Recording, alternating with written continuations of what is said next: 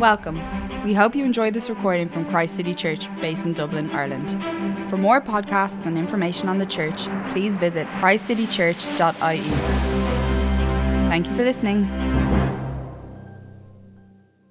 So I'm Rachel, and I'm a local girl, if you believe it or not. I'm currently working as an intern for the church, and I have many passions like reading, coffee, drawing, and what some people don't know is that I used to be involved in amateur dramatics and involved in several pantomimes that had lead principal roles where I had to sing, dance, act, and occasionally have a shaving foam pie in the face.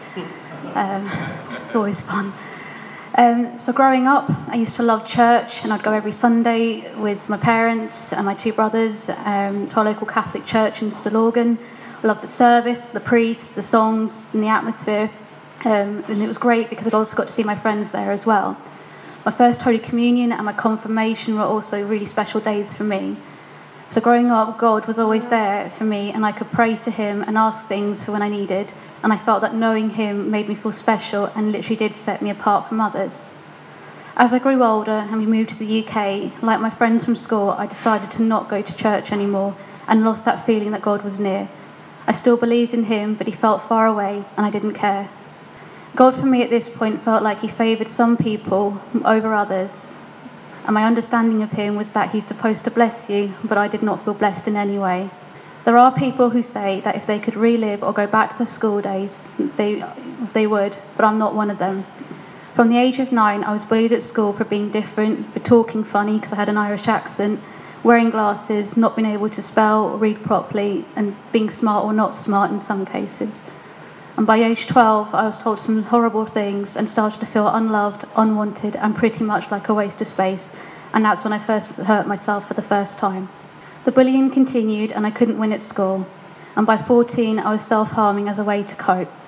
I hated who I was, and as I continued going through my teens, my mental health declined and I didn't know who I was, and I felt I'd lost my identity. Because every time I tried to change to fit in, I was rejected further. I also felt left out.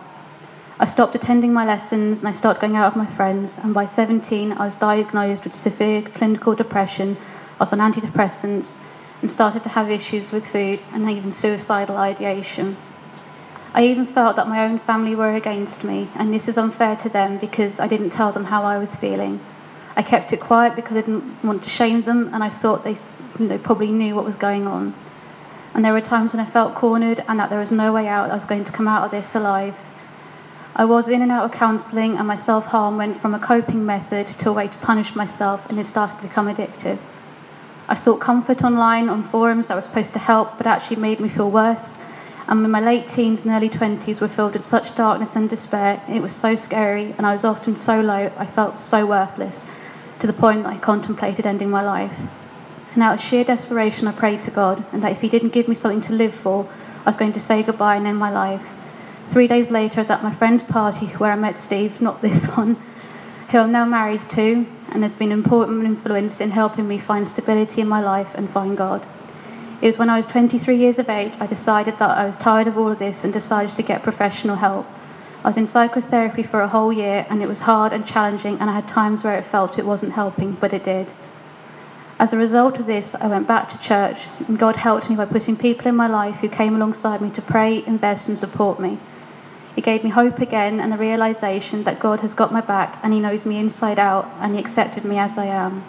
Since then, there have been steady improvement in my self-image, confidence and trust in God.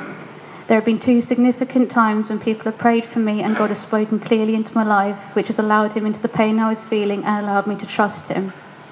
When I look back on how far I've come the last 9 to 10 years, I find it scary to think to myself that I don't want to go back there. However, I won't deny that it happened because it is proof of how far I've come.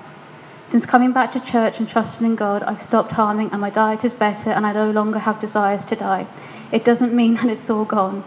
Self-harm still preys on my mind, and I occasionally still think it's a good idea. And I recently broke a streak of nearly 4 years, but God knows and gets my pain and suffering, and he's heard my cry, calling and is reaching out to him. Knowing that Jesus himself wept, prayed, and asked God for a different outcome, he still went to the cross. It makes it easier for me to relate to him. I know that God understands where I am in my struggles. What's been amazing is that I am now able to help others in similar situations. I've always ended up praying with young ladies who are depressed or have self-harmed or have an eating disorder. And at university, I had 2 friends who struggled with the pressure and were harming and came to me because they knew my history. And every time I hear of somebody who's struggling, I pray with them and let them know. If you're struggling in some way, I want to encourage you to not do what I did. Don't keep it to yourself and don't keep holding it all in until you reach breaking point. Whether you're suffering physically or mentally or spiritually, tell somebody and be honest with how you are feeling. I was fortunate to have people around me that cared enough about my welfare. Find someone you can trust and be open with, and simply having good people around you that you can be vulnerable with can help. You're not alone in this, and no matter how bad it feels, there is a hope.